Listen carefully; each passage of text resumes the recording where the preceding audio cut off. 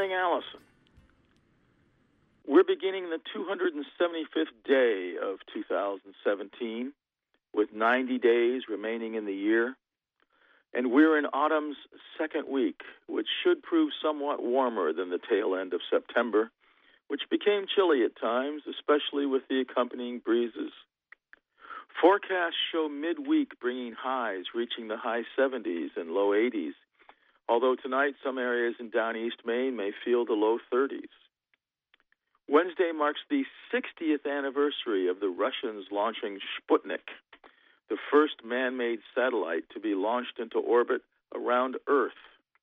This day back in 1957, then, is seen as the beginning of the space race. By Thursday, Mars and Venus will meet up for a close conjunction in the early morning sky, with Mars climbing ever higher in the morning sky all month long. Friday at 2:41 p.m., we'll have October's full moon, which, because it falls just a few days closer to the autumnal equinox this year than September's full moon, will not only be the harvest moon, but also the hunter's moon.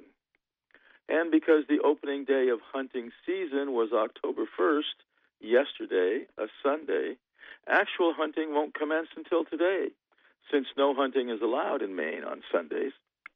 A variety of fowl are being pursued as we speak: turkey, grouse, woodcock, pheasant, teal, black duck, wood duck, geese, and divers, among others. Decisions, where to go and what to chase, or wait for to come along.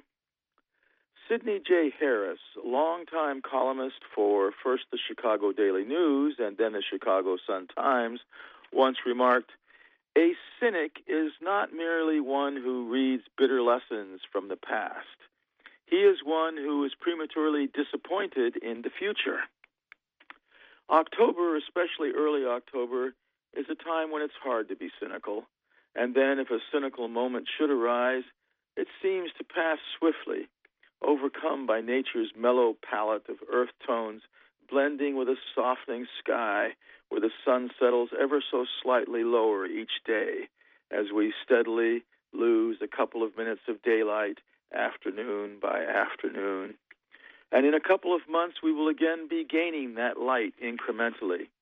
And in the interim, we will contemplate the 10,000 things, as Lao Tse would have us imagine. From Orono, Maine, have a great day.